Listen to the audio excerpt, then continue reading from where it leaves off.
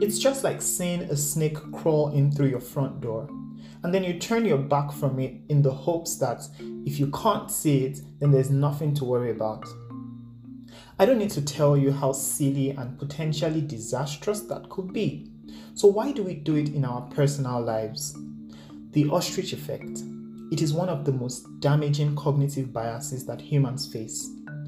How can we solve this? What questions can guide us towards clarity and overcoming this bias?